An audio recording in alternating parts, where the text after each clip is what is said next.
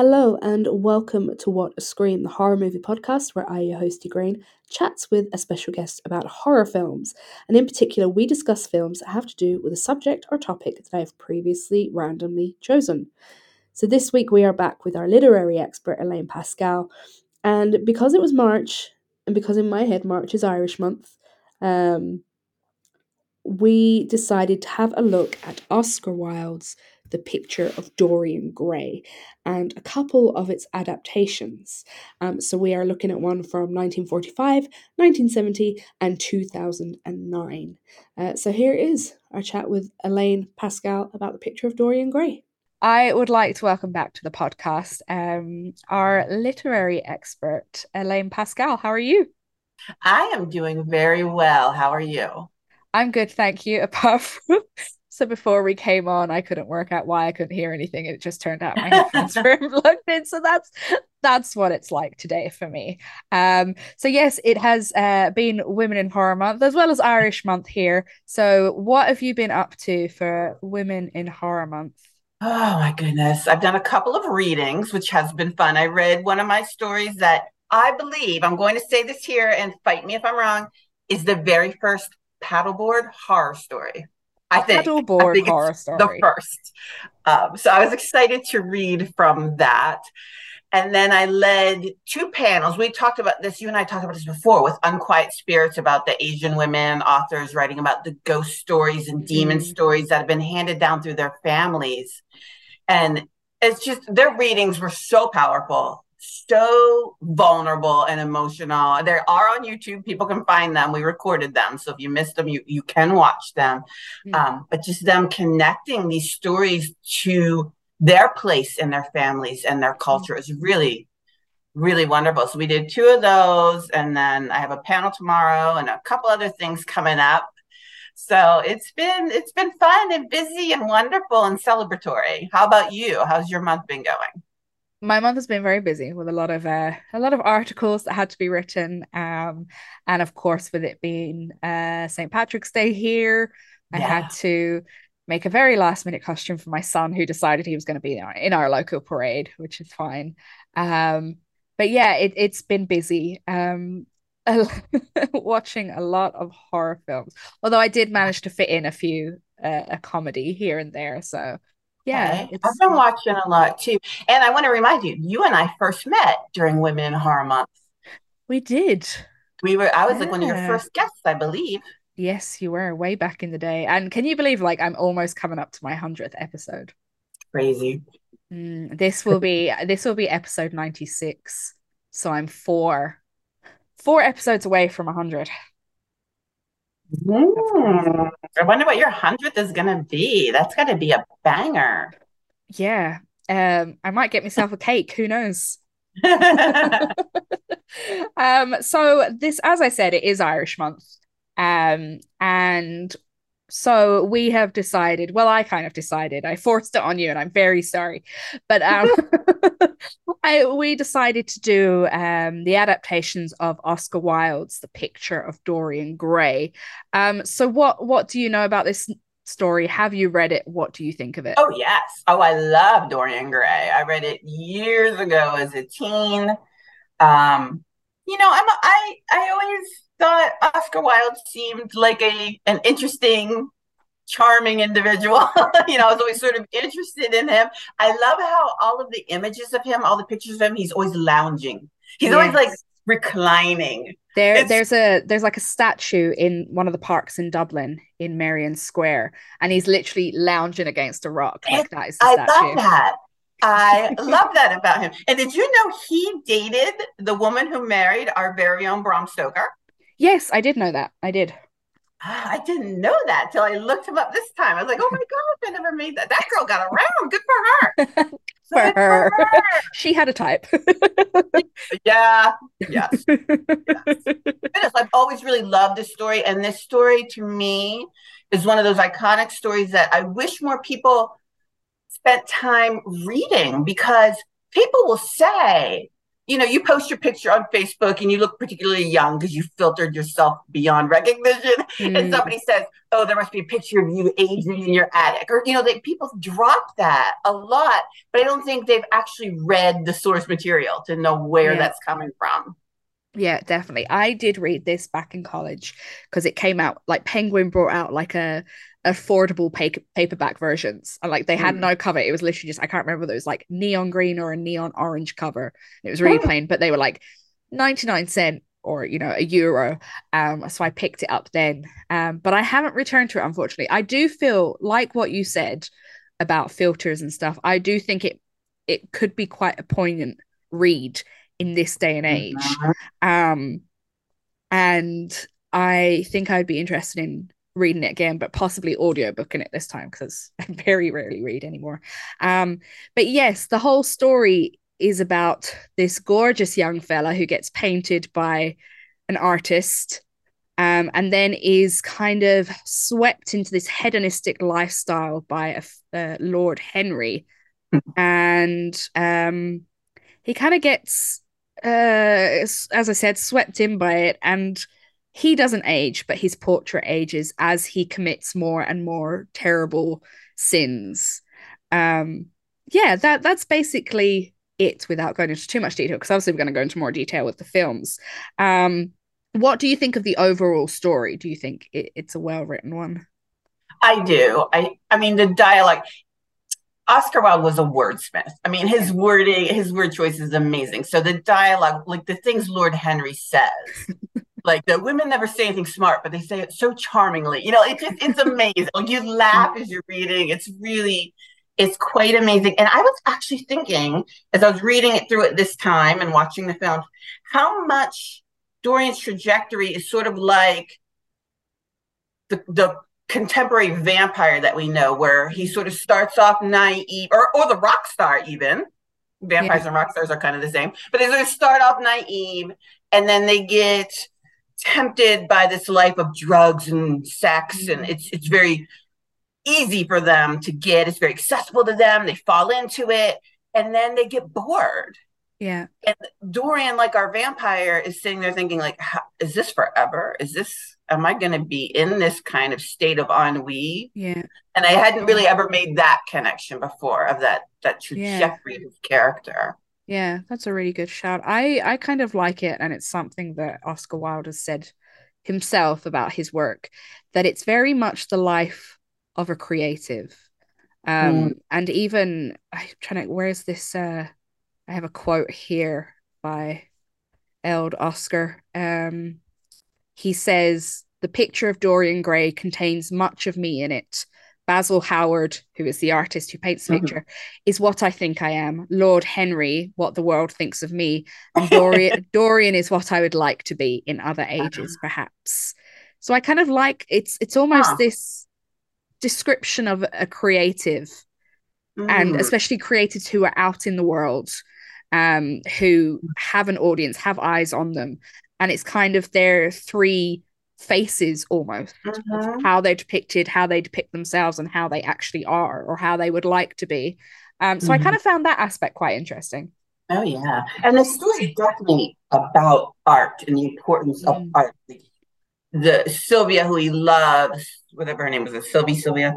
Sybil, who he loves, was an actress, and he kind of loves the characters she portrays more than her. It's all about these facades of the art, and who does the art actually belong to? Like, does Dorian's portrait belong to Basil or to Dorian? It's really, there's a lot of that in the story that's very interesting. Yeah, and I guess bringing it back to nowadays, that's very, especially with social media, that is very kind of, on topic now, because people are putting a facade out there, and it's like, does this facade belong to them, or does it belong to the consumers of social media, of this personality they've kind of put out? And people, like you were saying about Sybil, people love this idea of how people are acting, what they're acting. They're kind of online, but they might not, love who they actually are. So let's get Well, started. are you going to mention before we dive in Yeah, go. that the Picture of Dorian Gray, a Portrait of Dorian Gray, the novel was heavily edited? Yes. Because the publisher said there are a number of things an innocent woman would take exception to upon reading. Yes, because I think it was like 500, what was it, 500 words got edited out. Yeah. Um, yeah, Knocked right out.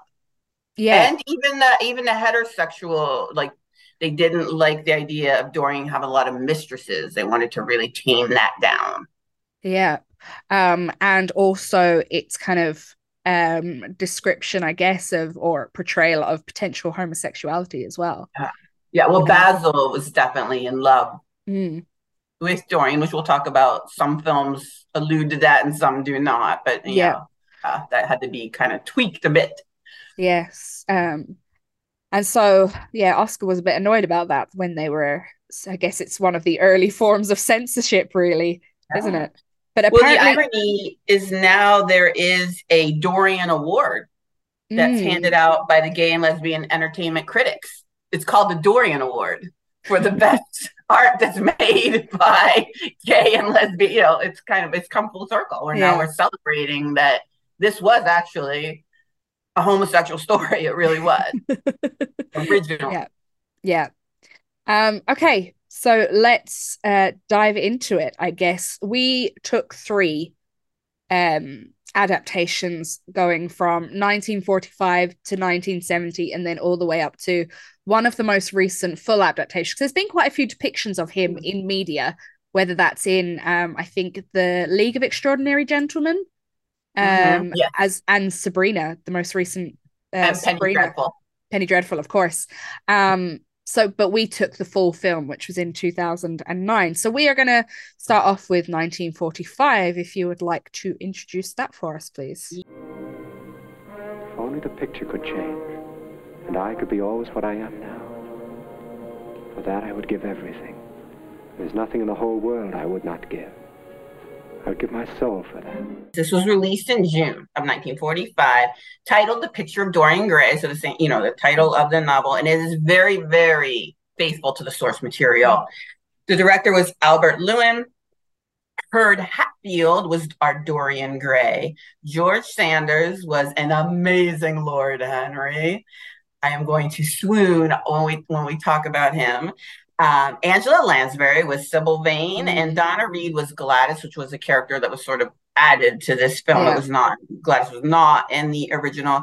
It was nominated for many awards, and Angela Lansbury won the Golden Globe for Best Supporting Actress. It won Best Cinematography, an Academy Award for that. Well deserved. The film is in black and white, but there are 4 color inserts of the portrait as the portrait evolves, which is really cool.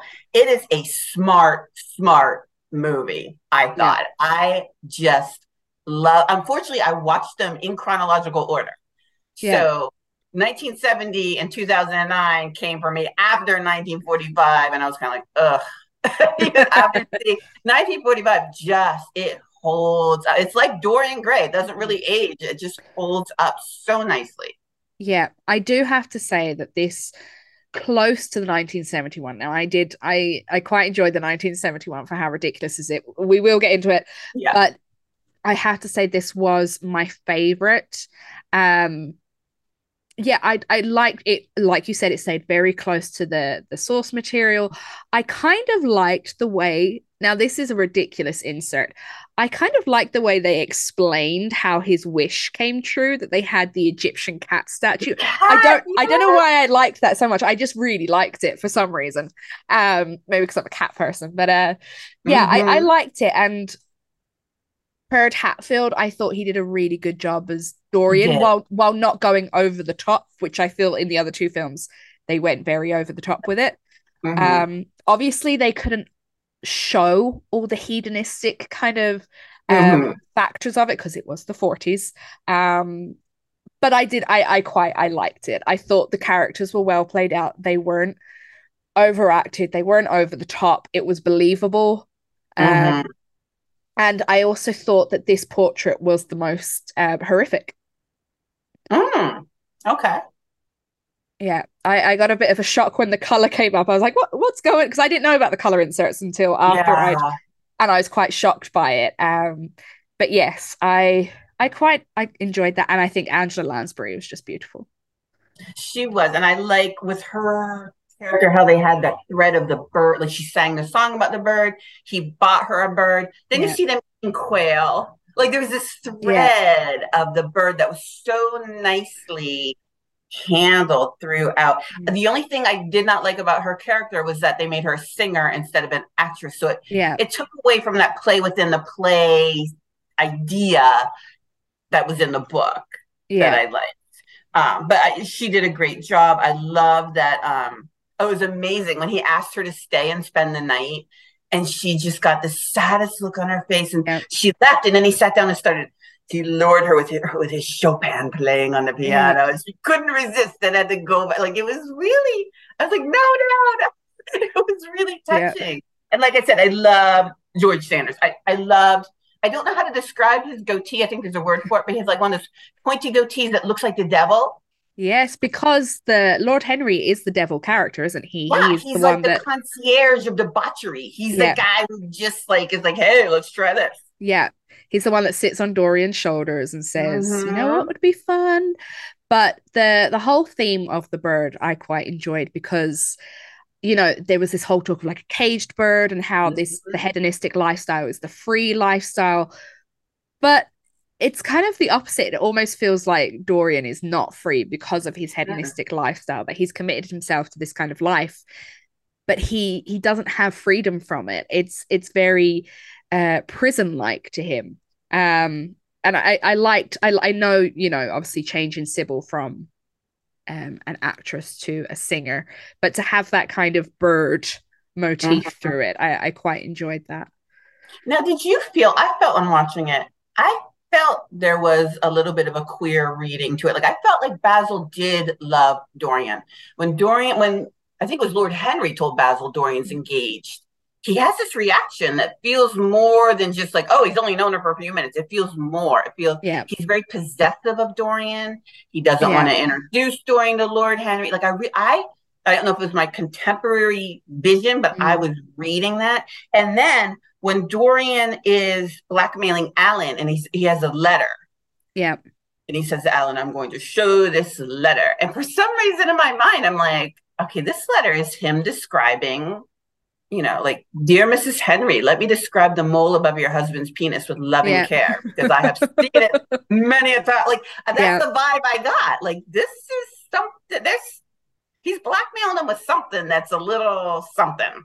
Yeah, I definitely think it was because I think obviously in those times the Hays Code was still quite heavily influenced on what they could depict in Hollywood. So I think that there was definitely undertones, and obviously because Dorian Gray is quite a queer story, that I Mm-hmm. definitely think it was a wink to like the origins of the text. Yeah, and I think as someone who's so obsessed with Dorian as Basil is, I don't think you could really get away with playing him straight. Yeah. Now, why do you think they created this story of Gladys that she loved him when she was little and then he's engaged to her at the end and she's in no way stunned that he looks exactly the same as he did. She's like, that's okay. Was it to show how corrupt he was? Was it to show his like trying to be proper society, put that social face in front of his debauchery? Like, what was her purpose? I don't know, because it's her kind of at the end, it's her love, saying Mm-hmm. in quotation marks, that he says, "Oh, now I need to be a moral person," and this is what kills him, kind of in the end, or like this is what kind of turns him at the Mm-hmm. end. So I don't know whether it's for that or because obviously us looking at it now, we're like, that's disgusting. Yeah, Like he that is groomed her. terrible. Yeah. um you know that's just weird. But I don't know what it was like in the 40s. I wasn't there. Maybe that was normal. Maybe it was like, it's perfectly normal for 40-odd-year-old men to marry 20-year-old women that they had previously known. I don't know. Not that it was okay, but Yeah, I don't know whether they were saying something about innocence and, a pure innocence could only free. But then again, I think that's quite a kind of a bitchy thing against poor Sybil, because, just because she went back to him after he told her to, or after she'd said she'd got to leave, and then he tried to trick her. I feel that was a bit kind of like slut shaming. It absolutely was. It Yeah. 100% was. Yeah. Absolutely was. That was horrible. That was really upsetting. And her poor brother. I love when the movies, and one of them did not, but I love when they include the hunting scene where the brother accidentally gets shot, and everyone's there like, well, let's not let the dead man ruin our hunting weekend. Like, they just it's not one of ours. Okay. Yeah. Do you think this film, and I feel like this film was a bit more than the other two, do you think it was a commentary on class and kind of like these differences between upper class and lower class? Yes. And I think the commentary was that the upper class put on, again, it's all about facade. The upper class puts on this facade of being so proper and so civilized and so well-mannered. But behind the scenes, they're all banging Dorian. They're all doing drugs. I mean, Dorian's in an opium den with, like, it's all fake. So I feel like that is a commentary that they're not as proper and wonderful as they think they are. I mean, Lord Henry's handing around books in the beginning that are like smut books. Yeah. When he hands it to the coachman, he gives one to Dorian. It's fake. It's all fake. They're not better than everyone else, but they believe they are. Yeah, and the only reason they get away with it is because they're of the upper class. They're rich. Yeah, and they can cover up things like murders and things, just like they do today. As you do. Yeah, so would you recommend this version of 100%. I love this. I really, I was not expecting to enjoy it as much as I did. Yeah. I thought, 1945 is probably going to be kind of corny. I loved it. I thought it was amazing. Again, I thought George Sanders was the Lord Henry. Like, I don't really want to see anybody else be Lord Henry. I thought he was just the embodiment of that character. He nailed it. I thought it was gorgeous to look at. Yeah. The Dorian didn't look like the Dorian in the book is described, but as you said, he did a fantastic job. It was wonderful. I loved it. Yeah, I would say that it's light on, apart from the kind of towards the end where we get to see the portrait. It's quite light on the horror. It's more kind of a drama, about like a morality drama about what the hedonistic lifestyle can lead to. So I would say it's quite light on the horror. It's a little bit gothic. I wouldn't say it was full on gothic. It's a little bit gothic. But it's still enjoyable. Like, I still quite enjoyed it, if nothing for Angela Lansbury. I think she was fabulous in it. I love her. Yes, she was. So now we are going to move on to, we're going to fast forward to 25 years later. 25? 1940? Yep, 25. Yes, my maths is correct. To Dorian Gray from 1970. He's been beautiful and 21 for almost half a century. But what was the price of eternal youth? I would give anything to stay like that. He's fallen in love with your painting. Or with his own beauty, I don't think he realized before. I would give my soul to stay like that. Which is, it's an Italian film, but it's set in London. But it's not set within the same decade in the book. It's set in the 1970s. It's directed by Massimo Del Mano, and it stars Helmut Berger as Dorian Gray, Richard Todd as Basil Howard, Herbert Lom as Henry Wotton, I don't know how to pronounce this, I'm sorry, Marie Leodal as Sybil Vane. And it is the story of Dorian Gray, but it's set within the 70s era, which was obviously known for its hedonism, coming out of like, free love, the 60s and going into like swinging. It was kind of like that cross between like the swinging 60s and where it kind of went to disco 70s. And I really like that aesthetic. Like, I love the 70s, and I really like the aesthetic. And I from the get-go, because it opens on we see like a point of view of Dorian and his bloodied hands after he has murdered Basil. And I was like, oh, are we going to have a bit of a Giallo theme? Like, I'd love it if this went a bit weird, a bit Giallo. It unfortunately didn't. The opening credits made it seem like that, but it didn't. But it was just very, like, when I think of modern-ish hedonism, I think of this. It was very like Studio 54. Is that the... Yes. Yes, it was. Yeah, it was very Studio 54. And oh, yeah. I mean, were they good characterizations? No. Absolutely, especially Henry Wotton. I did not like his characterization at all. But it really does amp up like the drug use, the sex, the homosexuality. It actually introduces Henry as the queer kind of relationship in this. But we also get a motif of voyeurism in it, because we have this photographer who likes to take pictures of Dorian, but also likes to sneakily take pictures of Dorian and his conquests, which is very weird. Yes, non-consensual. Very non-consensual. Yeah. So women don't know the pictures are being taken. He seems to know because he uses them, but you know. Yeah. So what did you think about this version?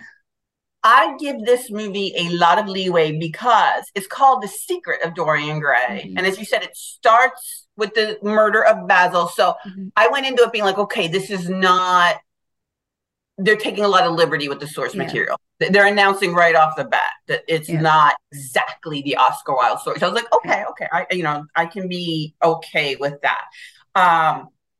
Helmut Berger, whatever his name was, looked like Dorian to me. Like, physically looked like what I would think Dorian Gray would look like. And I love this jaunty scarf that he wore when he was having his portrait taken.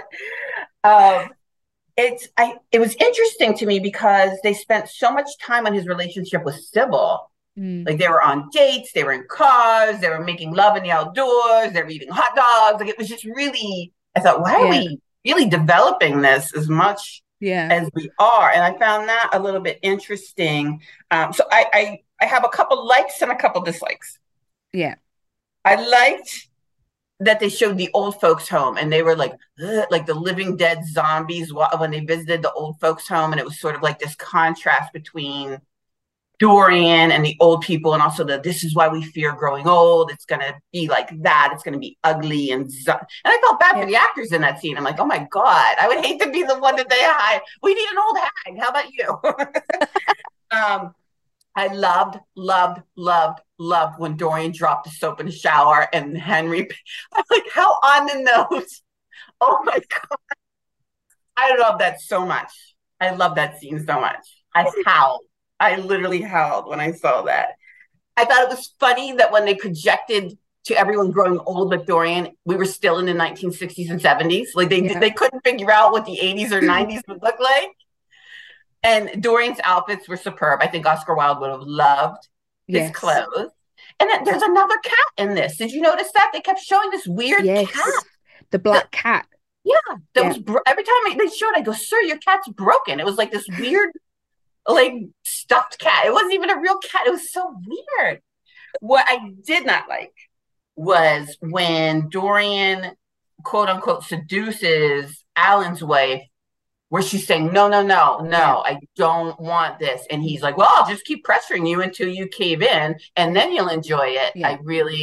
That was not cool. Yeah. And the Alan blackmail, I didn't even understand. Like, I'm not an expert at blackmail. I've never blackmailed anyone, nor have I been blackmailed. It's not my forte. I don't think you hand someone a picture of their wife performing oral sex on you as blackmail. I don't think that's how blackmail works. I was like, what's the blackmail here? What's happening? I don't understand. That was so weird. What's the power play here? Exactly. But I do like how at the end, I felt like this Dorian, like I kept saying, God, he's got to kill himself soon. I felt like he really had it. He was as world weary. He was done by the end. And that really came across nicely. Yeah. One thing I didn't like was the portrait and how it was portrayed as getting ugly. and it just turned him green. And because he's wearing that like dandy purple scarf, it just made him look like the Hulk. Yeah. And I thought it was funny too. They were on Basil's houseboat, and when he's first showing the portrait, and Henry or somebody says, "I didn't know you did portraits," and Basil's like, "I don't." And then they keep walking around the houseboat, and there's literally 3 more portraits like in the background. Okay. Continuity error or what? But yeah, going back to I think Oscar Wilde himself would have enjoyed this adaptation.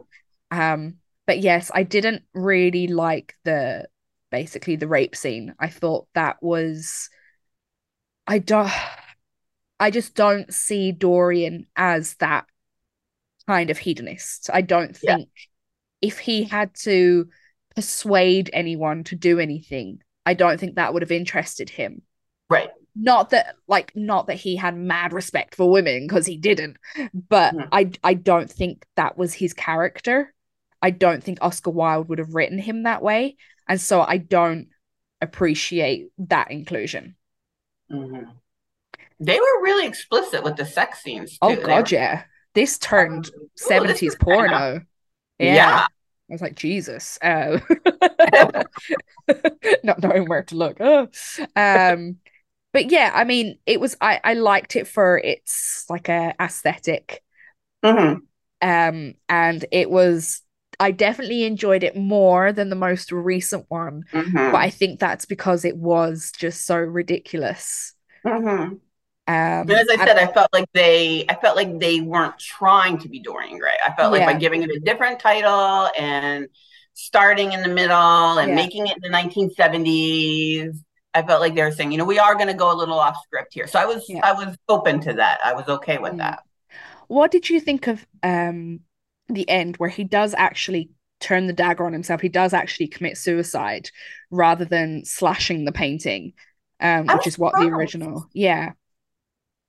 I was surprised by that. And I don't care for that because it's not it.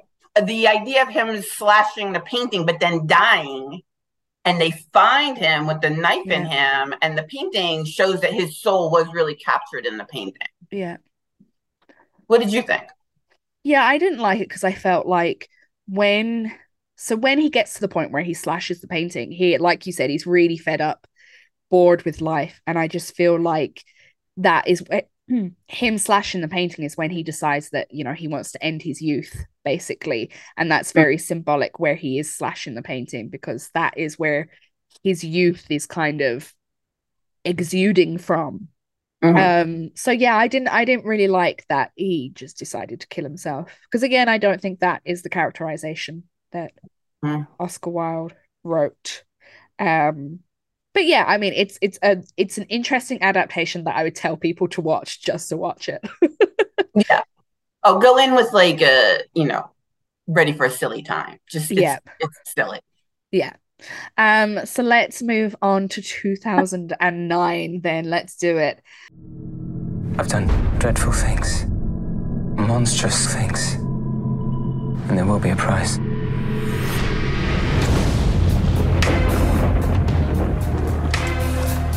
Do you remember when I first came to London? You have the only 2 things worth having: looks and youth.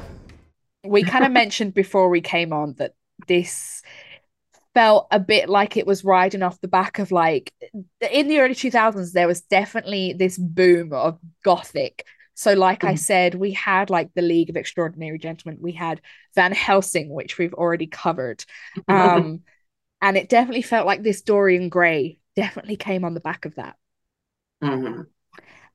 So it is a British dark fantasy horror film directed by Oliver Parker, and it stars Ben Barnes as I was like, what's his character called? Dorian Gray, obviously.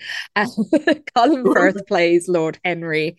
Ben Chaplin plays Basil, the painter. Rachel Hurdwood as Sybil Vane. Yes, it is. Yeah, it's definitely that early 2000s Gothic style. And I hate saying this because I do like Colin Firth, but I couldn't believe him as Lord Henry. I could not do it. Oh my God. And they stuffed him in suits that were 2 sizes too small. He's not a fat man, but they were like so tight around his throat. I was uncomfortable watching it. Yeah. Like he just looked a mess. He looked an absolute mess the whole way through the film. I was not, and I like him normally. I mean, and I also think the way they rewrote the character to give him a redemption arc, which I hated. And that's not Colin Firth's fault, but I hated that. Yes, because at the end, but we see this other thing where, you know, he has a daughter and Dorian Gray's gone off for 20 years to travel the world. And then when he comes back, he falls in love with Lord Henry's daughter. I hated that so much. I kept looking at the timestamp going, why did they drag this out for another half hour to have this romance that's so stupid? Yeah. And then and again, she never says, why don't you look my father's age? Not once does that bother her. Not once. Yeah. It's just, you know what? Like, it's fine. It's fine if you want to look at like pretty Ben Barnes, because he was very pretty, still is very pretty. And you know, it's totally fine. Obviously, they don't go as heavy with the hedonism as they do in the 70s, but it is still quite, you know, like there's a scene where he seduces a young debutante. And then when her mother's going mad looking for her, he decides to seduce her while the debutante is under the bed. But you know that then he says to the debutante, he gets rid of the mother and he says, where were we? He didn't, I wanted Alan Rickman to bust in and deliver the line for him. I wanted somebody who could really do that, like evil, but still kind of sexy at the same time. Sexy evil. I wanted that. And I didn't like how Dorian was such a rube at the beginning. He was like this bumbling, like when he met Sybil for the first time, he's bumbling all over himself. He's not suave. He's not charming. The choices were odd to me with this film.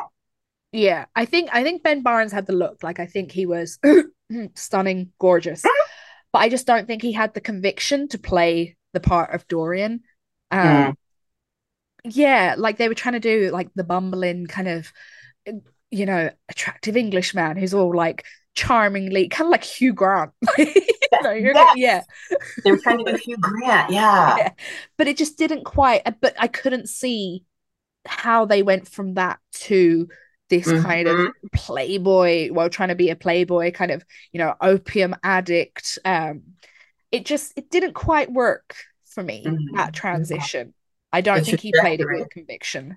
Well, then they also tried to bring in this weird backstory to try to, like, he was abused as a child or something. And that's taking away from the whole fakery, that whole facade, fake lens, by giving him this psychological background. I don't want that. Not for Dorian. That doesn't work. Yeah. So it was like his grandfather abused him because his mother died in childbirth. And so there's this whole thing, you know, this whole theme throughout the film that he ruins every woman he comes into contact with. And I just feel like that maybe it's because like such a fuck boy kind of like, oh, I ruin women when I come into contact with them. And it's just not, I don't know. I just feel like, I think if we're, you know, we said about the 70s, if Oscar Wilde watched that, I think he'd be quite impressed. I think with this one, he'd be quite bored. And they really try to be, you know, look at, you know, the opium dens and these like masquerade parties, and look how, you know, look how scandalous it was, but it just didn't feel it. It looked it was trying to be like Dangerous Liaisons meets Eyes Wide Open, kind of like, and it did.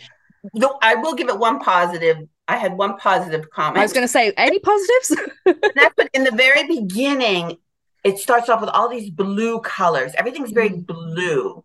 And it's like his innocent blue, and it was really pretty to look at. And then when he kind of flips and he's full on debauchery, and they're doing like the parties dancing with the snakes and all that kind of stuff. Yeah. There's reds. It's a red flower, red jam on the toast, red wine. Everything's red. Now suddenly it's evil and bad and red. And they tried to throw in a lot of fire image too. So I felt like they tried to do some imagery, but again, I didn't I didn't feel that they did that trajectory correctly, and they certainly undid that whole idea of society trying to look moral and good. They were all in on the parties. Yeah. They were all in on it. They were all participating. So it wasn't like it was in 1945 where they're sitting around these prim proper little parties, but like behind the scenes, this other stuff is going on, and they're going to the opium dens and they're hiring prostitutes and that, And I also feel the kind of the breakdown with Sybil wasn't horrific enough. Like so in the first film, he plays a dirty trick on her that is, predetermined for her to fail. And it's quite horrific and it's quite nasty. I can't even remember what's in the second one, but I know it was a nasty trick. I think he just didn't like her or something. That was it. He brought his friends to one of her performances, and he deemed that her performance wasn't good enough, so he told her to pack which her is like the book. That's what he does in the book. Doesn't like so it's particularly nasty. Whereas this one, he's proposed kind of marriage, and then when she's like, well, yes, I want to get married and let's have a child, he's like, whoa, you're going too fast. And that's it. And it just didn't feel horrible enough. So we know definitely, because like in the book and in the other films, that is the turning point. That is the point at which everything goes downhill. And it just didn't feel pivotal enough for that to be that turning point. Yeah, that's when he wants to live a life of lust. And, he's like, I'm done. And the brother dies by a train. No hunting accident. I was so disappointed. I love the hunting accident. So I was very, very disappointed. I was like, that's very anticlimactic. Yeah, they definitely took liberties. And I don't think they were the right liberties to take. So in the 1970s, they took liberties, but I feel like they still tried to keep some of the themes. The liberties they took in this one undid the themes. And like him now he's in love at the end, and she's like, please, I'll save you, and he's like, no, go save yourself. I'm like, what is this? This is not Dorian Gray. What is this? And like I said, Colin Firth is now the caring father. He's now the protective father. That was ridiculous. That was just absolutely, and he had the painting at the end. He keeps the painting, and then when he that was another thing where it turns out he's trying to get in touch with his daughter, but his daughter doesn't want to talk to him. You're like, but why? Like, he literally saved you from someone who was like double your age, and and a nightmare. So a few things were kind of, I just didn't understand why. What's interesting in this one is that they made the Alan character, the one who he tries to blackmail in the other films, his butler. Yes. And he ends up firing him. Yeah. And then Alan ends up going to Colin Firth and saying he's got a picture in his attic, or he's got this locked door. We don't know what's behind it, or something like that. And like selling him out. Yeah. That was kind of an interesting twist. I'm not sure what it did for the actual, for the meaning of the film, but it was kind of an interesting twist. Yeah. Do you think they were playing a bit more on this vampiric version of Dorian Gray? Because he definitely has the look. Like, if you looked at him, you would have been like, maybe he belongs in an Anne Rice film. I was thinking Lestat. Yes, I had exactly the same thought. Especially I'm traveling around. Like, what was that? Now I'm in here. Now I'm on the Nile. Now that felt very Lestat to me, and not very Dorian Gray. Yeah, that's so funny because I had exactly the same thought. That they were definitely perhaps in a good Lestat. Maybe. When was Queen of the Damned? When did that come out? Because I feel like it might have been another kind of influence on this. Maybe. Queen of the Damned. 2002. So this was 10 years after. So I definitely feel like it was still kind of in the same vein. I definitely think they were trying to do another Queen of the Damned kind of an interview with a vampire kind of. Yeah. But it just didn't quite. I mean, I know Interview with a Vampire, and I know Queen of the Damned has, it doesn't quite hit the marks in some respects, but it's still better than this. Oh God, they're way better than this. Yeah. Oh my God. They look like a work of genius compared to this. So I kind of know the answer, but would you recommend this? No, No. it was such a struggle to get through it. I was really, really struggling to watch it. And then, as I said, when I looked at the timestamp, I thought we were nearing the end.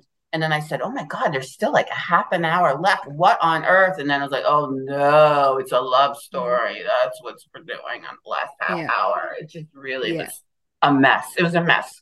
And I thought, went into it thinking, oh, Colin Firth, he's good. This will be good. No. I would have preferred him as the Basil character, I think. I think he would have made a better Basil. He's not quite devilish enough for Lord Henry. No.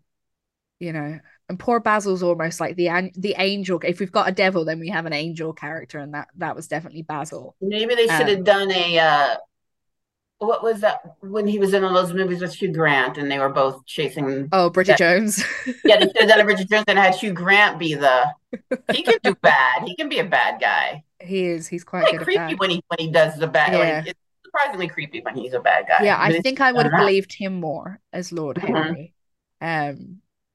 But yeah, I didn't have a cat. There was no cat at all anywhere in this one. We want cats. We like cats in our Dorian Gray.